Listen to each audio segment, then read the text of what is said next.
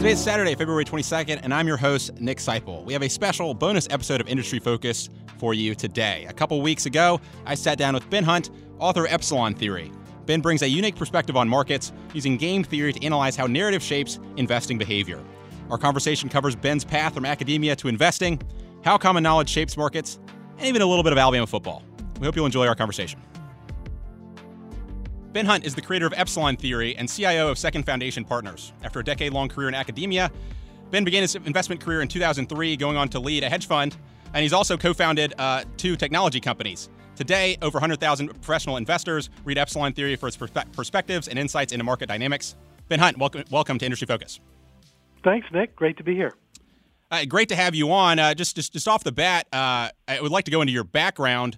You're someone who came to finance late. I think you were 40 years old when you got into the financial industry. How has that background in academia shaped how you view markets? You know, honestly, Nick, I mean, there are some periods of time where I think it's good to I'll call it rise from the ranks and be immersed in the myths and legends of whatever field that you're engaged in. I think there are some periods of time when it was a good thing if you came from Wall Street for your career in investing. I got to tell you though, the last 15 years has not been one of those times. I think it's been one of the real keys to whatever success I've had in market world is that I didn't have the traditional background of starting in Wall Street and being immersed, like I say, in that buy mentality. It sure served me in good stead, leading up to the great financial crisis and afterwards as well. Absolutely. You talk about these times of change. Early 2010s, you left investing, at least your fund, and moved to start Epsilon Theory, start writing about some of these changes that are going on in markets. You talk about Epsilon Theory sees political and capital markets through the lens of game theory and history. So when you talk about these changes that have taken place in the market, what led you to want to do this writing and to start Epsilon Theory, and what are you focusing on? What problems are you focusing on? Well, look, I started writing Epsilon Theory because my hedge fund couldn't make money anymore. I mean, let's be honest, right? So we started the hedge fund in 2005, and we did great in 2005. We did great in 2006. We did great in 2007. But, a lot of people did great in 2005, 2006, and 2007. And by great, I mean, 20%, let's say. And then we did great in 2008, and that really set us apart. So, we were up 20-something% net fees and expenses, and that really set us apart. And the assets came flowing in. But, I got to tell you, from March of 2009 onwards, and anybody who's had a reasonable amount of time in markets knows exactly what I'm talking about. It's like you went to the wall and you flipped the light switch on our returns. We just flatlined, right? We never lost money for our clients, and I'm really proud of that. And that's very important to me that we never lost money for our clients. But from March of 2009 onwards, it was single-digit returns charging, the fees we charged. And it was, pardon my language, I mean, it was bull. I mean, it wasn't intellectually honest what we did, and I think we did it well, which was looking for catalyst and looking for, longs and shorts. We were long, short equity. It just didn't work.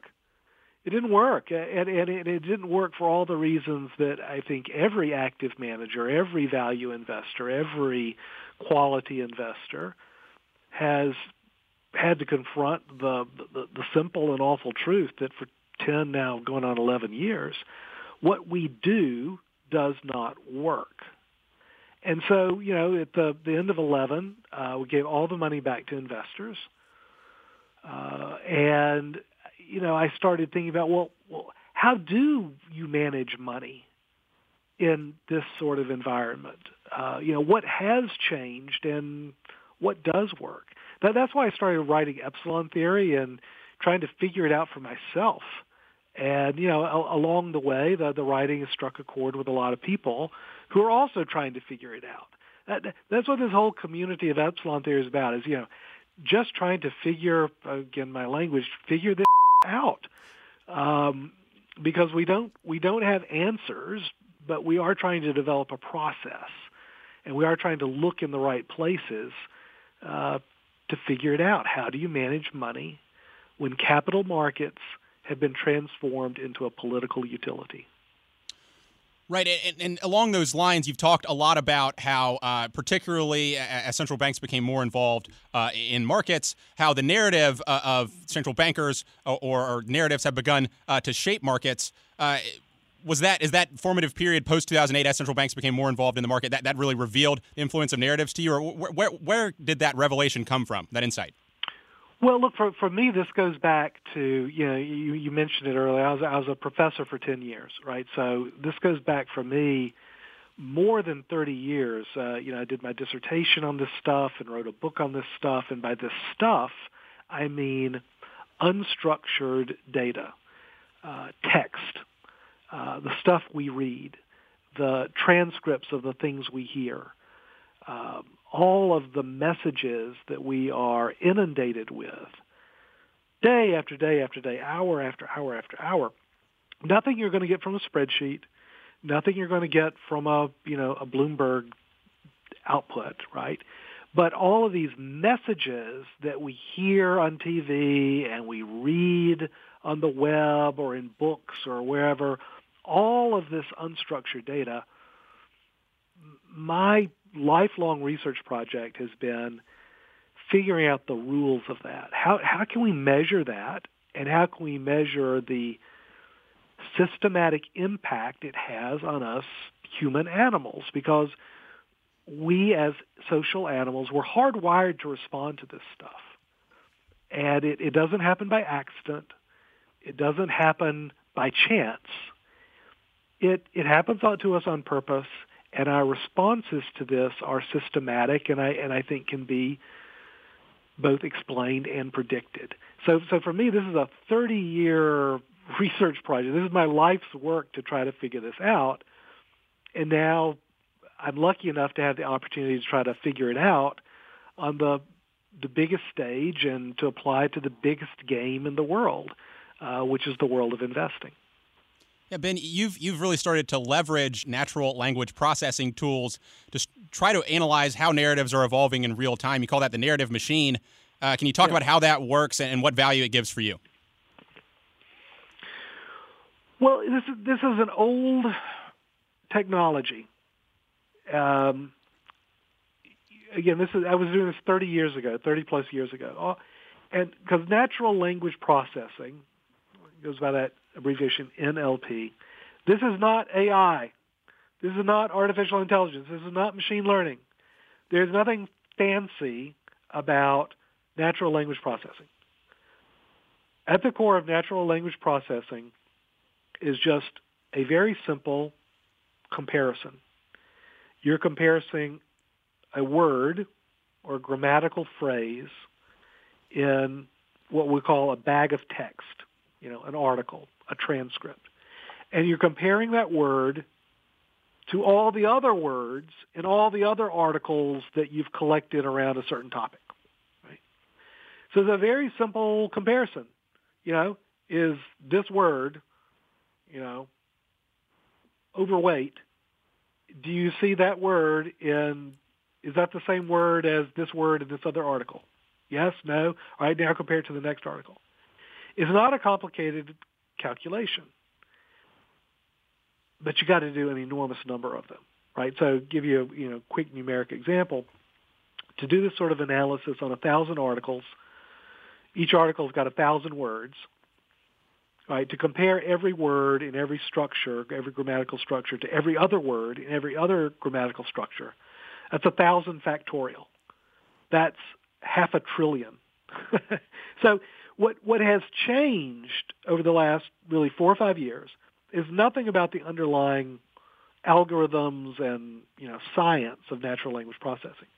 What has changed is now that we have massive computing processing power at our fingertips, so that we can run these massive data matrix calculations essentially in real time, right? You can plug into Amazon AWS, you can plug into Microsoft Azure, this sort of utility computing power, it really is changing at least my world, because of how I can do research that I couldn't dream of 30 years ago.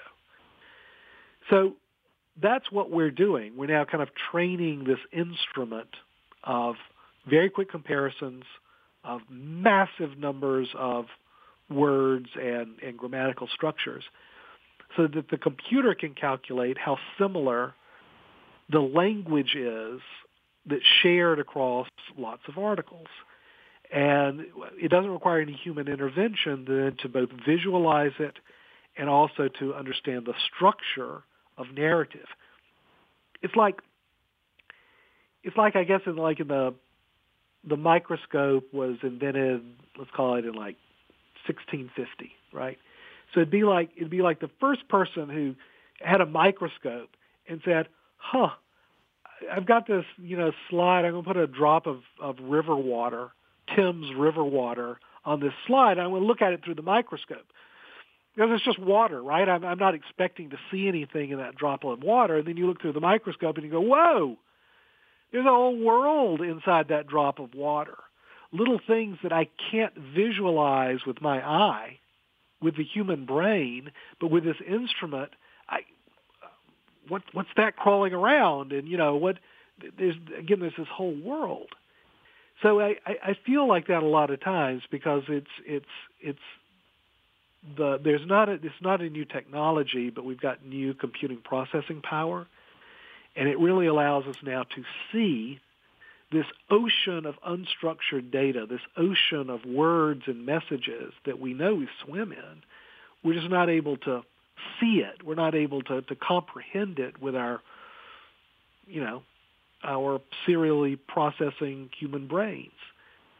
So that's why it's really exciting. That's what we do in our research is we try to apply this technology to politics, to investing, to how we consume any sort of information.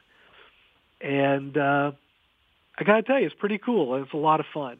So that's what we do, Nick. Absolutely, and you use this game theory framework to analyze markets and how things are going to play out. You talk about the difficulty of predicting how these interrelated interactions between narrative and people's reaction to them, how it can be difficult to predict how things play out in markets. And one of the examples used to illustrate that is the three-body problem. Can you, for folks who may not be familiar with your writing on that, can you kind of unpack that metaphor? Yeah, I can. Before I do that, though, let me kind of back up a second and talk about game theory. That was my PhD, right? It's from Harvard, right? So I've got this academic bona fides in this subject, but I hate to tell people, oh yeah, my field was game theory, because it's kind of a joke now, right? Because people.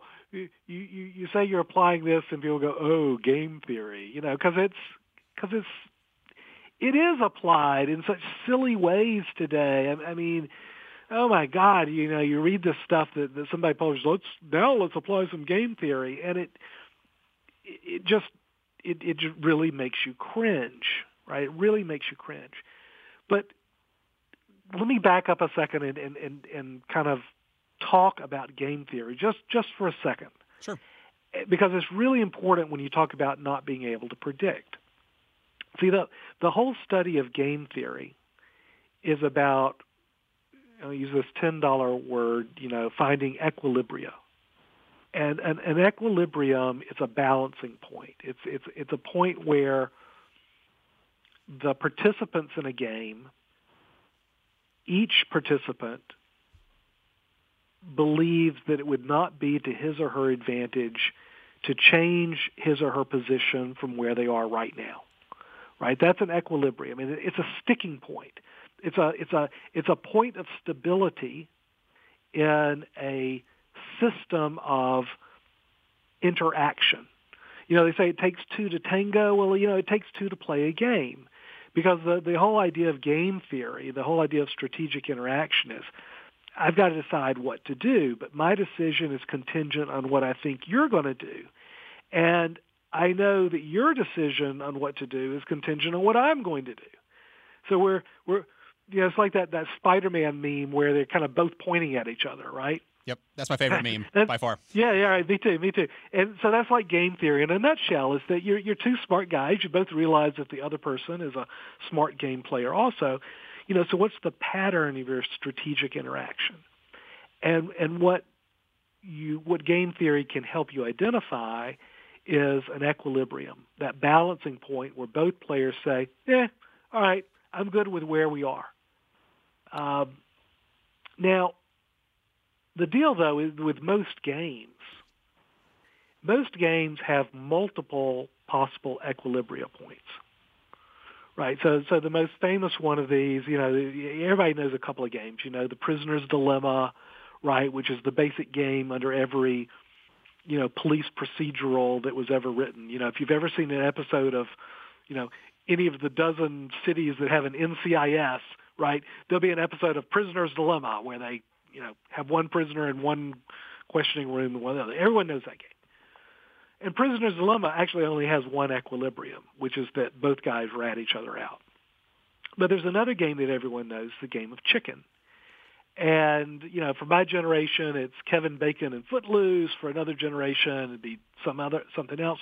We all know what the game of chicken is, right? You're driving your tractor towards the other guy's tractor, and the chicken is the guy who veers off first.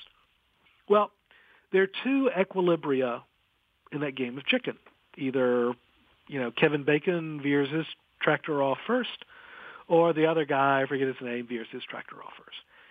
Both of those are stable sticking points because once one guy veers his tractor off, you're not going to veer back onto the road and cause an accident, and vice versa, the guy who's not the chicken, he's not going to become a chicken, so that's a sticking point, it's equilibria. Both players stick with what they decide to do. But you can't tell me which of those two equilibria. You cannot predict from any external characteristic, from anything you might measure, which of those two equilibria is going to happen. You can't say, it's 50-50, because it's not. What I'm saying is that there are no odds on this. The whole act of trying to predict it just doesn't apply. It really doesn't apply. But we've been so trained to think, everything we do has to try to predict some outcome. There's so many things in life where you cannot assign odds to them. You cannot, again, to use the vernacular, create an expected utility matrix for something where you've got the edge and the odds and the probability of something happening. So what do you have to do? Well, first of all, you have to realize that this is most of life, right? Most of life does not lend itself to prediction, and that the exercise of prediction is so often, I'd say mostly often, a total waste of time and energy and breath. What you can do, though, is you can observe. You can watch. And you can react. There's going to be an equilibrium, and what that equilibrium is going to look like. The game of chicken, one player veers off to the other. So you know what to watch for. You know that one of these things is going to happen. And so you want to react when you observe which of these equilibria occurs.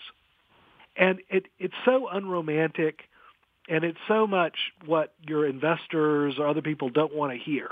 They don't want to hear that you're reactive.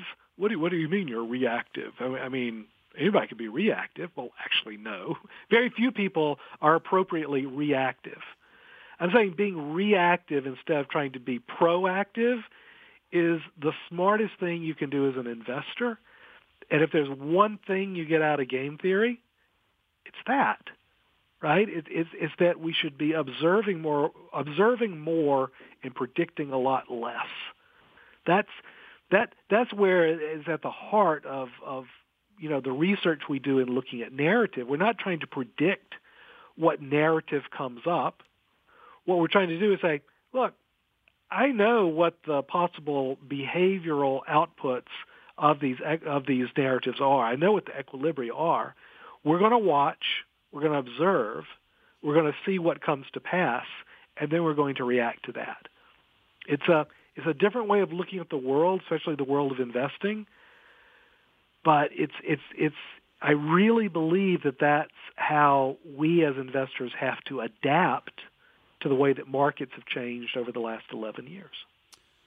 Yeah, Ben, you talk about the difficulty to predict, and I think in all those systems you describe is that you need to observe how one part of the system affects the other part of the system in order to predict what's going to happen next, and you need that additional input of information to understand what's going to happen. And you can't ex ante predict how things are going to take place. Now, you mentioned game theory, and these games like the Chicken Game or the Prisoner's Dilemma. The game you spend the most time talking about in your writing is the Common Knowledge game. Right. For folks who aren't familiar with that concept in game theory, what is the Common Knowledge game? Well, so we tend to be familiar with these. I'll call them 2x2 games, right? That are games where you've got two players, right? You've got one prisoner in one room and one prisoner in another room. Do they rat each other out, or do they stay strong and not rat the other one out, right? Game of chicken. You got two guys driving their tractors at each other. Those are fun games, right? And they can be, I think, illustrative of real-world situations.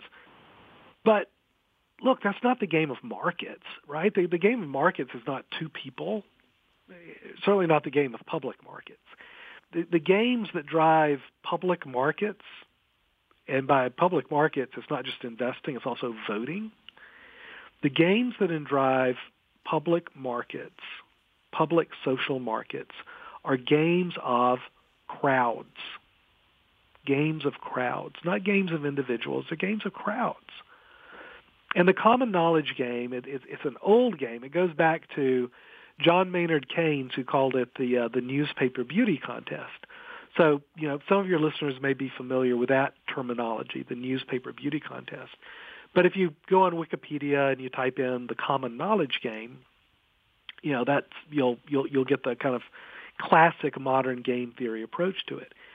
So the Common Knowledge game is a game that applies to crowds. And it's as the name implies, how does common knowledge, which is what everyone knows that everyone knows, right? It's not what you as the individual know. It's not what you think that the crowd knows. It's what the crowd thinks that the crowd knows, which sounds a little weird, but if you think about it, it's like, oh, actually, that's what markets are. That's what markets are. It's what does the crowd think that the crowd thinks? And again, this goes back to the 30s to try to figure out, how can you get ahead of that? How can you try to figure it out? And the answer then, the answer today is what drives the crowd's thinking about what the crowd thinks is driven by what we call in game theory a missionary. So that's a person who gets in front of the crowd and says something. It can be any sort of kind of information. Doesn't have to be truthful, right? But it really doesn't have to be truthful. It just has to be a piece of information that is said publicly so that the crowd believes that the entire crowd heard that piece of information. And that's the power of celebrity today. That's the power of being a central banker or a politician or a CEO who can get on CNBC. You can get in front of that camera, you can get behind that microphone, and you can speak and make a statement. And all investors believe that every other investor heard that statement. And then the way the Common Knowledge game works is that whether or not you as an individual believe that statement, because you think that everyone else in the crowd heard that statement and they might believe it, you, each individual, must act as if you believe the statement. The crowd believes that once the crowd believes something, that they've heard something, that drives the crowd's behavior. It's incredibly powerful. You see it so many times in so many different ways, really throughout history. This is why hangings used to be held in public, right? Punishments and coronations. This is why coronations still are held in public. It's not so that you can get a lot of people see the poor guy getting hanged or see the, king or queen get a crown placed on his or her head. No, you have these in public so that the crowd can see the crowd watching these events take place. That's what changes public behavior. It's why even to this day, if you're in China, June 4th every year is the anniversary of the Tiananmen Square massacre, right, where they sent the tanks in and killed the protesters in this big square in Beijing. Well, to this day, and it's almost 30 years now since Tiananmen Square, June 4th is known as Internet Maintenance Day in China, right? Because you can't even mention that date, and you're going to get a knock on your door, and you're going to get your social media site and your social credit score and all like that really knocked down. And it's because to this day, the Chinese government knows that the important thing is not the 100,000 people who were gathered in Tiananmen Square. The important thing is a crowd of 1 billion people seeing that crowd of 100,000 people in Tiananmen Square. That's what changes the action and the behavior of the 1 billion people. And once you start looking for the stuff, you see it everywhere. But it's why narrative is so strong. It's why everybody is in on the act of being a missionary and wants to, get behind that, get in front of that camera, get behind a microphone, because it's so powerful in changing crowd behavior through the dynamic of the common knowledge game. Sure, Ben. I think. Why do you think common knowledge has become so much more important in the last decade or so? Obviously, there's been central bankers, politicians, CEOs, practicing in the economy for the entire 20th century. Why is this influence of narrative on markets, common knowledge on markets, so important today versus in the past? Well, look, some people have always understood this, right? So politicians have always understood the power of narrative in speech, right? That's what politicians do. And as technology advances, as the power of our microphones and our cameras, right, the scope of the megaphones that a missionary can avail themselves of, as the technology power has grown, then the impact of being a missionary and common knowledge statements have also grown. The other thing is that, central bankers, you can say a lot about them, but they're not dummies. And they've looked around and they've seen, wow, this is really effective to use our words to change investor behavior. Much more effective than using, open market, actions, much more effective than, what we do with our balance sheet. It's been our words and what we'll call forward guidance and what the Fed calls communication policy that's really been effective. You can tell a lot when people give their final speech, when they're retiring and they give their last speech. George Washington, his final speech, he said, watch out for alliances. Right? And Dwight Eisenhower, his last speech said, watch out for that, military-industrial complex. I mean, good Lord, if Dwight Eisenhower is warning you about the military-industrial complex, I mean, I'm going to listen to that. Well, Ben Bernanke, his last speech as Fed chair, he went through all this. And he said, look, our toolkits, we took interest rates down to zero. That really wasn't enough. We developed this toolkit of quantitative easing and, buying stuff and large-scale asset purchases and balance sheet actions. And he said, I think initially QE1, this was very effective, but after that, And frankly, by the time we got to QE3, we thought it was counterproductive. But he said, but man, we had this third toolkit that we developed where we would, send all the Fed governors out to do interviews, and we'd get everybody on the same page and on the same script, and we'd really use our words not as a reflection of what we actually think, but to change the listener's behavior. What you might call lying in other circumstances. And he said, "Wow, this worked like a charm. Man, we love this." So it's this combination, Nick, of technology really expanding the scope and power and magnitude of the common knowledge statements, combined with now everyone in a position of power, whether you're a CEO, whether you're a central banker, whether you're anyone, right, understanding how this game works and taking advantage of it for their either own interest or their own, corporate or bureaucratic interest. Sure.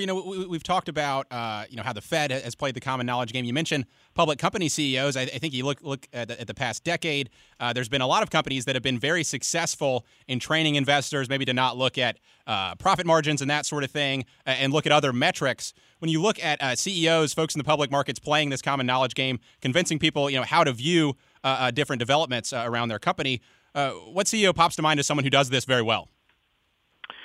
Well, look, my poster child for this has always been Mark Benioff, the CEO of Salesforce.com. And the anti-example of this is whoever is CEO of IBM at any point in time, right? So the last three CEOs have been the world's worst at this. And, really scratch any tech company or scratch any company that's, got a big market cap and it's got zero GAAP earnings and some big multiple. And I promise you've got a CEO who plays this game very well. Look, I'm not trying to say it's good or bad. I mean, it makes me sad, right? But the simple fact of the matter is this.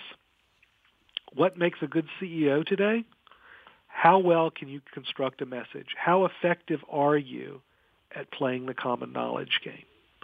Right. That's what makes a great CEO today. Right. It's not how much you motivate people or your knowledge of the industry or that or this or that. No.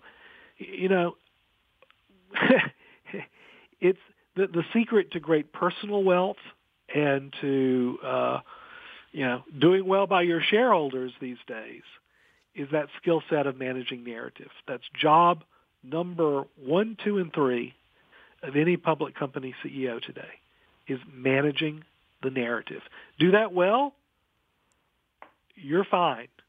Right? Do that poorly, I don't care how great of a CEO you are in leadership or blah, blah, blah, doesn't matter to a hill of beans.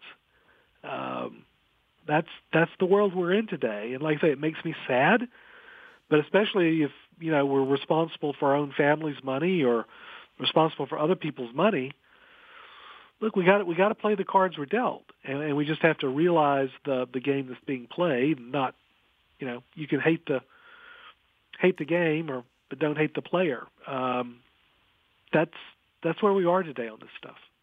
Right. I think people are reacting rationally to the incentives put in place before them. I think you've done some writing here as it comes to stock buybacks in relation to interest rates and that sort of thing, how that's influenced the behavior of public companies. Can you kind of unpack some of those thoughts there? Yeah. So, look, I mean, I am not one of these knee-jerk people who hates stock buybacks. Right? I think most of the arguments against stock buybacks are silly, frankly.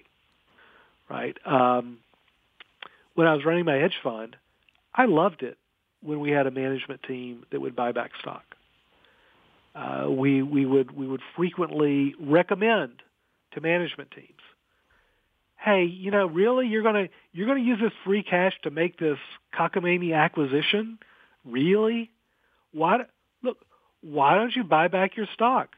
Why don't you lever up your own earnings stream here? And isn't that a better use of capital than typically they do an acquisition? It's like, no, come on, man, don't do that. Why would you take that risk and blow your money on what seems to us to be a stupid acquisition, why wouldn't you invest in yourself, so to speak, right? And reduce the share count. And I'm a big proponent of share buybacks. But here's the thing: some companies, and you can smell them a mile off because they've got to report it. You got to see it. Some companies would use share buybacks not to be shareholder friendly or as a use of capital. They'd use it as a way of hiding, of sterilizing the dilution from stock options and stock grants that they were giving themselves. And all public companies would do this a little bit, right? So all public companies would do a little bit of stock buyback to sterilize the shares that they were granting to management, like I say, either through options or through restricted stock units. What has changed today? What has changed dramatically today? What has changed to the point where, frankly, I see the logic in creating regulatory restrictions on stock buybacks. Is that stock buybacks have increased in size and scope and scale so much throughout public companies, and they've increased in such a way that has given cover for an enormous escalation in management to grant themselves stock through options and restricted stock units. And as a result, so much of the stock buybacks that you think, they're returning capital to shareholders, good for them, it never reaches the shareholders. It never reaches the shareholders. I mean, I give examples of publicly traded companies where 70% of your, billion-dollar stock buyback, it ain't buying back stock from shareholders. It's just sterilizing the stock that's been granted or sold for pennies on the dollar to management. And that, to me, when I was an investor with my hedge fund, man, that's just the lowest of the low, right? You're just enriching yourself. You are literally taking that money and putting it in your own pocket when you do that, when you're just sterilizing these massive, stock issuances to management. And I find that so much of stock buybacks is now going towards sterilizing stock that goes to management and not going to shareholders. That's what I'm writing about. And that's something that's it's been around forever, but man, now it's just an epidemic. It's everywhere you look. And that, it really kind of makes me sad and sick about what's happened to markets. Yeah, well, how should companies treat this extra capital they have differently? Should they be paying their employees in more cash? Should they be just paying out dividends to shareholders? What would be an appropriate use of this cash versus the criticisms of stock buybacks there? Well, so look, and again, I'm talking about what I am horribly opposed to is using stock buybacks as cover, as a shield behind which you management are enriching yourselves with huge stock awards. The reason we have such big stock awards today is that, a lot of years ago we changed the tax code so that companies couldn't deduct more than $1 million in cash comp. I think it was $1 million. It may have changed a little bit since then, but it's basically $1 million in cash comp. If you paid your top executives more than that, it wasn't deductible. And so that combined with the notion of, we're going to give them stock because we have to align the interests of shareholders and management. That's what we need to do, and stock will do that.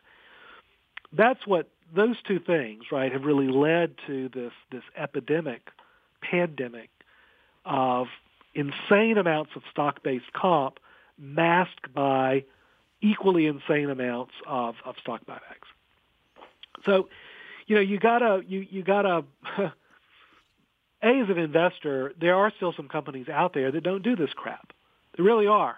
They're hard to find, but they're worth your while to really look up and find. They tend to be the companies with strong boards of directors, boards that haven't been captured by management, boards that are not themselves in on the act by giving themselves lots of big stock grants that are then masked by stock buybacks. I don't want to restrain those good companies from doing stock buybacks when they want to do them, because they're not doing it to mask this really odious practice of sterilizing their own stock grants. So I'm kind of at a loss. I mean, I want to tell investors, hey, invest in the good companies, the companies that don't pull these stunts, and avoid the companies that do. The problem being, of course, is that when you're Microsoft uses about 70% of their billions of dollars of stock buybacks to sterilize stock-based comp. But because Microsoft is a big part of any ETF, any indexed holding, there are no active investors that matter for Microsoft. It's just money goes into the market, so it goes into Microsoft. So there's no effective way that I see now from investor behavior to reward the companies that are playing it straight and to punish the companies that are enriching management in what I think are really slimy ways. That's a real problem we've got today, and I don't know what's possible for investors to do about it. Right? So that's why God help me, I'm open to some sort of regulatory, intervention here, because I think as this goes on, it just leads more and more to this enormous wealth inequality that we've got in this country. I think this is one of the big drivers of it. I don't begrudge an entrepreneur or a founder or a risk taker from making a hell of a lot of money. You can be a billionaire. Go for it. Good for you. But what bugs the crap out of me is that when you look at the assistant controller for Microsoft, and the dude's a decamillionaire from this stuff. You look at the 50 people at J.P. Morgan, a bank, the profits are guaranteed by the U.S. government. Jamie Dimon's a billionaire. Okay, that doesn't make me really happy. But what makes me even less happy are his 3 lieutenants who are centimillionaires, or his, 50 sub-lieutenants who are decamillionaires. All from being bank managers, not from being risk takers, not from being entrepreneurs, not from being founders, from being bank managers of a too-big-to-fail bank, and now they've got generational wealth. So it's literally that you didn't build that, in real life. Yeah. Yeah. Yeah, look, the people who do build things, the people who build companies and take risk, God bless you, man. I mean, you should make as much money as you can. That's what makes the world go round. But just to kind of rise through the ranks, Dennis Muilenburg, right, the former CEO, the guy who's just fired as CEO, he was also the chairman of the board of Boeing. It's a perfect example of this. He's a Boeing lifer, right? I'm sure he's a good guy. I'm sure he's nice to, he's nice to his pets and, good with his children. But, he's not a risk taker. He's not a founder. He's not an entrepreneur. You know how much he walked away from Boeing with, a company that, Jesus, if any company has just been destroyed, a corporate culture that's just been wrecked, it's Boeing. He walked away with over $200 million in compensation. $200 million. And man, once you buy a prize, it's yours to keep. There's no clawback here. It's like, bye-bye, bon voyage, thanks for the memories, $200 million. That's what galls me today, and what galls me even more is that there is no way for any individual investor to do their homework and figure out which are the good companies, which are the bad companies, and have that effort be rewarded in stock price. because that's not how markets work today. Right. Sentiment so much is driving performance, particularly for these high flying, tech related stocks. When you talk about a narrative and how that drives businesses, and you talk about management getting a whole boatload of money when they go away after kind of mismanaging the business, it makes me think about WeWork, which obviously is the big collapse earlier this week. And this was one of those companies where I think the narrative really shifted radically from being this super exciting, high-flying startup to, the filings dropped down and folks changed their opinion. So it makes me think, the question for you then is, Ben, is how do narratives evolve over time, and what is the catalyst for shifting a narrative from, say, gold is a substitute for metal to, gold today as a speculative metal? How do these narratives change over time? The common knowledge game, the best kind of fable you can kind of use to give you an example of it is the Emperor's New Clothes, right? The old Hans Christian Andersen fable, because it's a great example of common knowledge, right? So each individual is watching the Emperor, parade down the street, buck naked. They see that with their own eyes, right? Each individual knows, oh boy, that's just weird. He's not wearing anything. But the crowd looks at the crowd, and the crowd is saying, we're all kind of watching it. The missionary is the emperor himself. He's saying, no, I'm dressed in my finest outfit. And so the crowd looks at it and says, oh, well, the whole crowd is seeing this, and they're not acting too weird, so I guess I'm just going to smile and go along with it. Until you get another missionary. In the fairy tale, it's the little girl who says out really loud so that the whole crowd hears, he's naked. Well, that's how stories change, right? It requires a missionary to come and create a different common knowledge, a common knowledge that says, oh, actually, Salesforce.com is a silly company because they've never made a penny of profits and they never will. But until that missionary comes along, right, the story doesn't break. Stories don't break on their own, is what I'm telling you. You can, you can look at price. So most of what I did, I really ran the short book on our hedge fund. And the worst thing you can do as a short seller is look at, let's use Tesla as an example. What is it today? $650, right? Something like that. Yeah. So you look at Tesla and you look at, oh, good Lord. This company, $650, that's crazy. That's crazy. I want to short it. Let me get a borrow, and I'm going to short Tesla at $650. Right? That's a dumb short. It's a dumb short, right? Because what you have to figure out first is what is going to break the Tesla story. What's going to break the story? What are the Tesla stories? And there are multiple stories. What's going to break them? It's going to require a missionary to come out. Hey, SEC comes out, tomorrow. What broke the Tesla story, call it a year ago, right? It was the SEC saying, actually, Elon, we're going to, start an investigation on what you said, and, you've got real issues here. What was the other catalyst? What was the other missionary?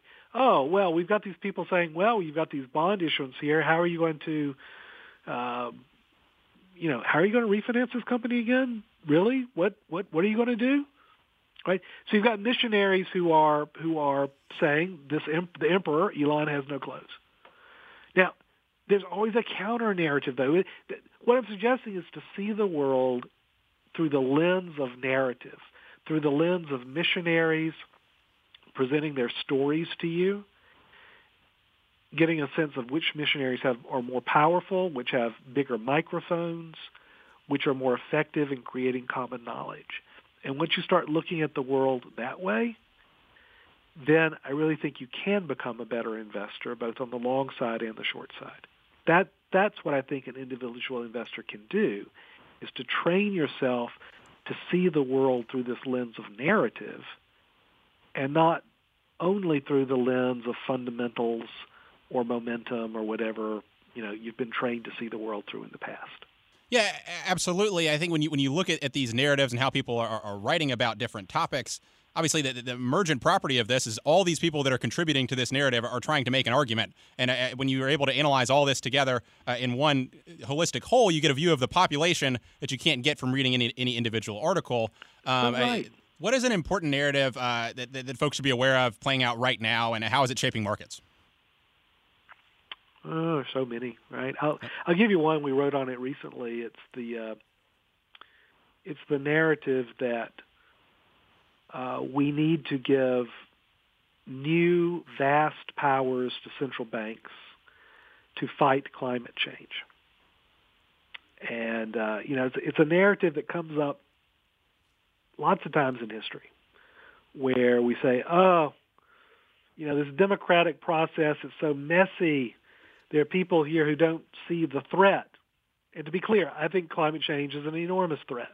It's man-made. It's an enormous threat. I'm not a denier. I'm a believer. But what you see happening is this narrative that, well, we can't solve this through democratic means. So we have to give emergency powers.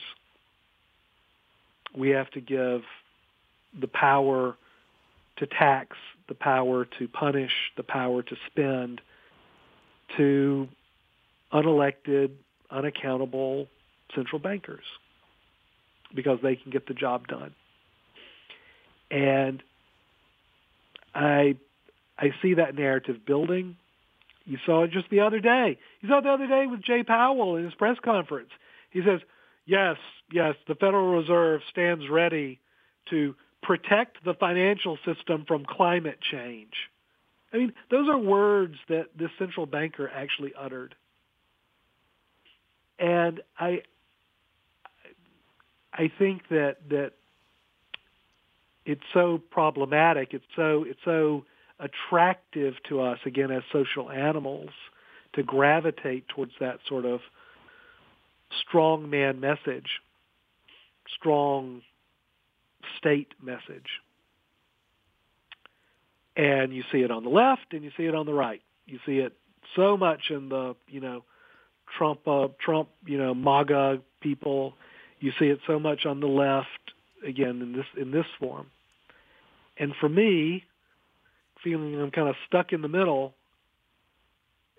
this is the narrative that I see growing and really gives me a lot of concern. These narratives that want to give power, political power, to unaccountable, unelected people, right? And you hear it from the left, and God knows you hear it from the right. And that's the narrative that I'd like everybody to be on the watch for, because it's like so many of these things, once you start looking for it, you'll see it everywhere, and you become sensitized to it, and it doesn't affect you in the same way.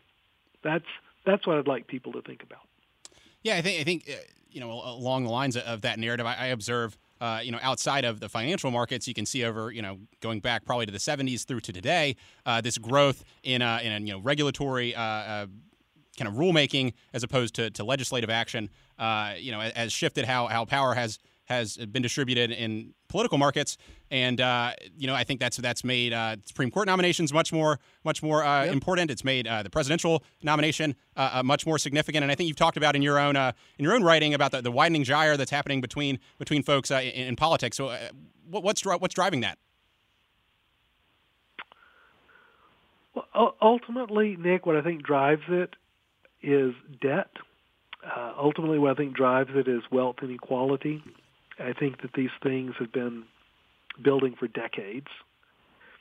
I think that they reach a tipping point, to use another game theory term, another equilibrium term. A tipping point is when an equilibrium breaks down and goes into a non-mean reverting phenomenon of polarization, which is what I think we've got going on here.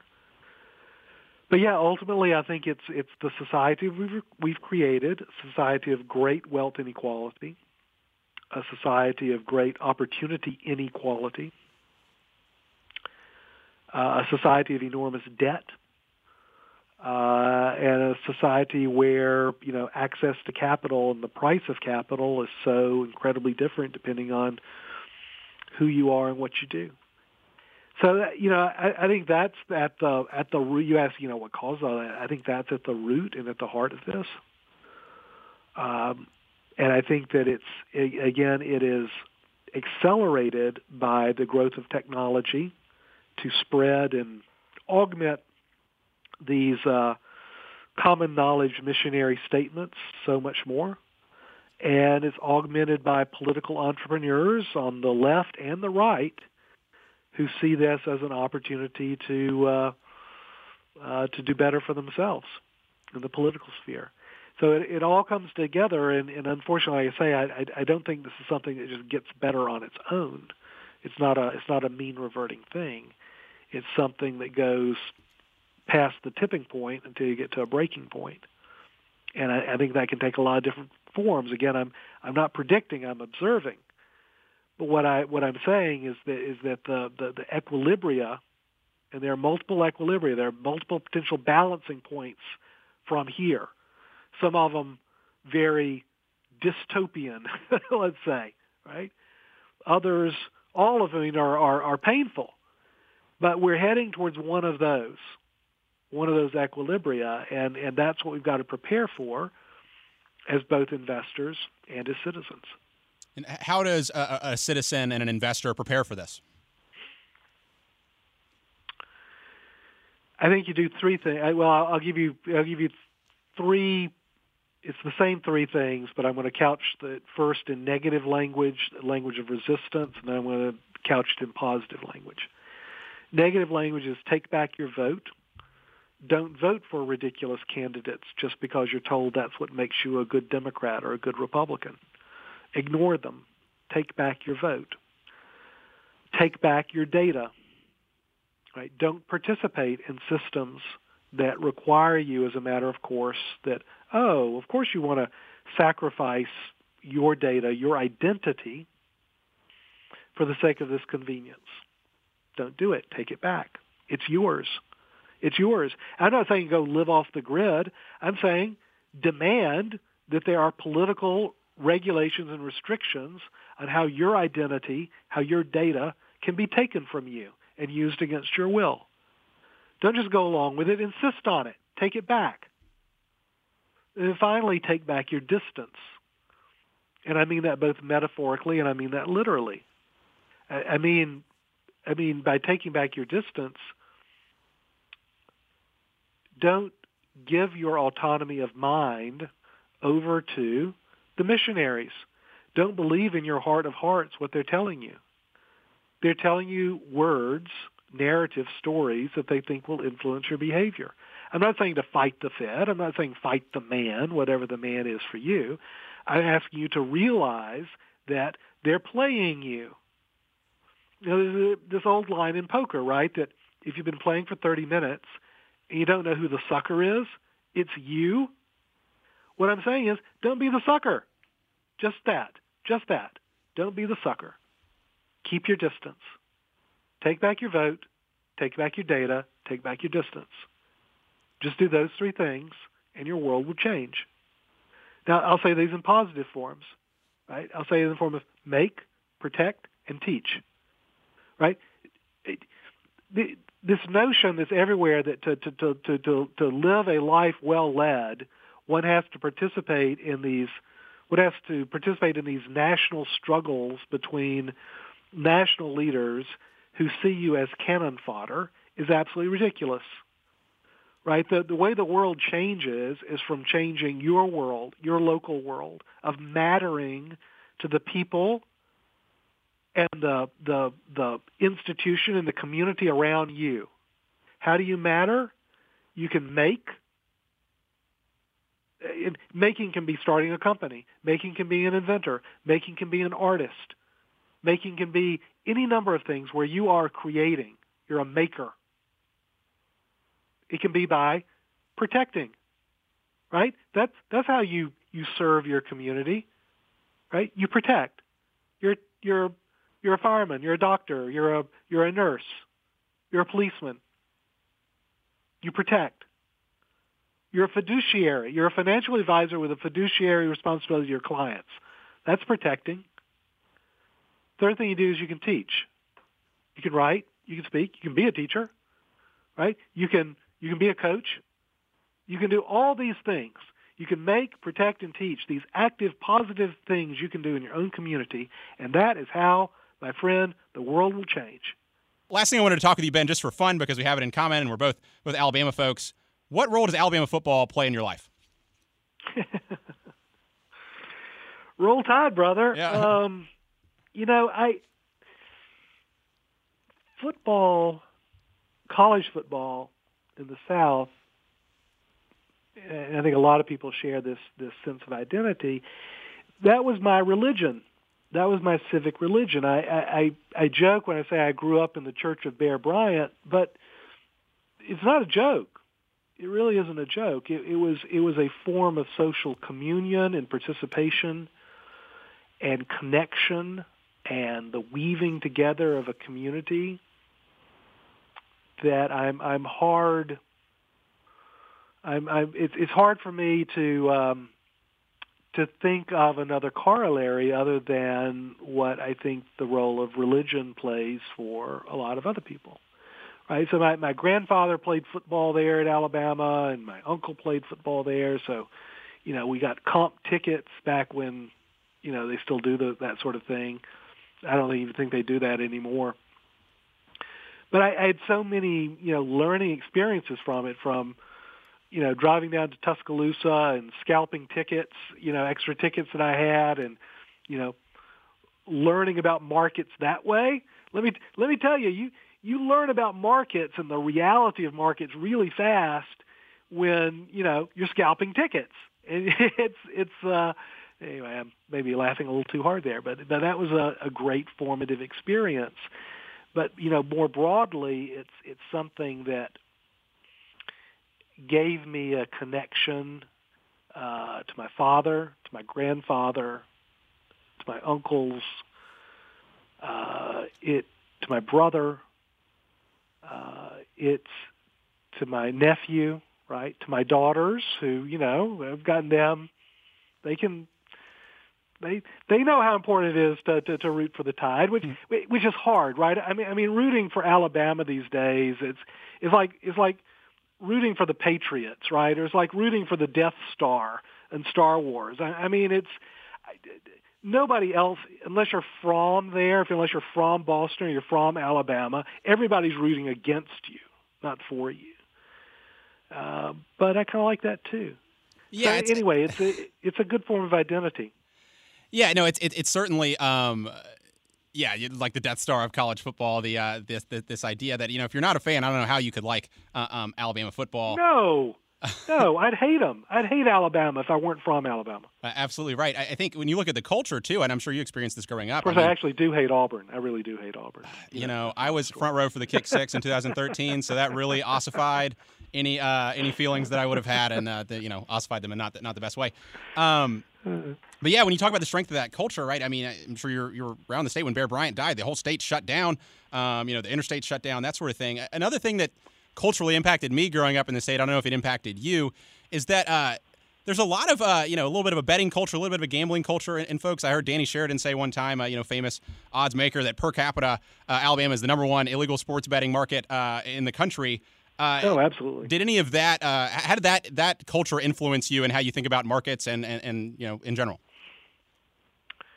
Well, it was really easy for me to think in terms of bets. And I tell you what it does for you. For one thing, it gives you an immediate, I'll call it numeracy. It gives you a facility with numbers and thinking about the two things that are the only two things that matter in investing, and that's edge and odds, right? Edge and odds is what all of alpha is based on. What's your edge? What's your private information? What are the odds? Edge and odds. And, that's drummed into you really quickly. I mean, when you're playing, gin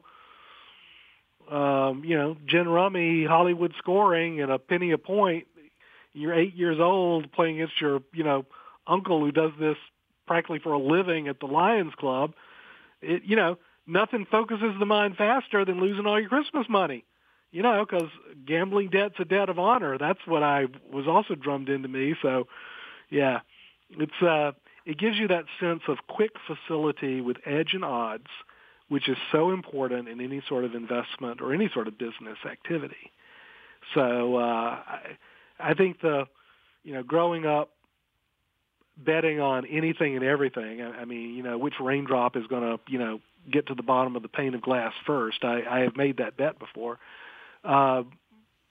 Playing poker all the time and just learning about people that way, it's all really important. And it all came out of that in Alabama. Last thing, Ben, just going away. We've talked a lot about narratives, a lot about different things that are shaping the market. If there's just one thing an individual investor, someone handling their personal portfolio should kind of take away from what we've talked about today, what is that? Yeah, what I'm not saying is fight the Fed or fight, the narrative. I'm not saying that. What I'm saying is to be aware there is a narrative, being aware that you are being played, that whenever you read something, don't take it to heart, but to immediately think, why am I reading this now? What is the purpose behind whoever is publishing this piece of information to me right now? Just do that. Just do that. In investing and in politics, keep your distance. Don't believe it in your heart of hearts, and you'll do so much better. Keep your distance. Why am I reading this now? Don't believe it in your heart of hearts, because they're all trying to play you, my friend. Well, Ben, thanks so much for coming on the show. If folks want to find your stuff, follow you, keep up with your writing, where can they go do that? Well, look, the name of the website is EpsilonTheory.com. The Twitter account, the Twitter handle is @EpsilonTheory. So I'm very consistent here. It's very easy. Just do a search on Epsilon Theory, and you can see on the website where all that comes from, that name comes from. That's how you find me. Lots of free stuff. As you can tell, I love to talk about this stuff.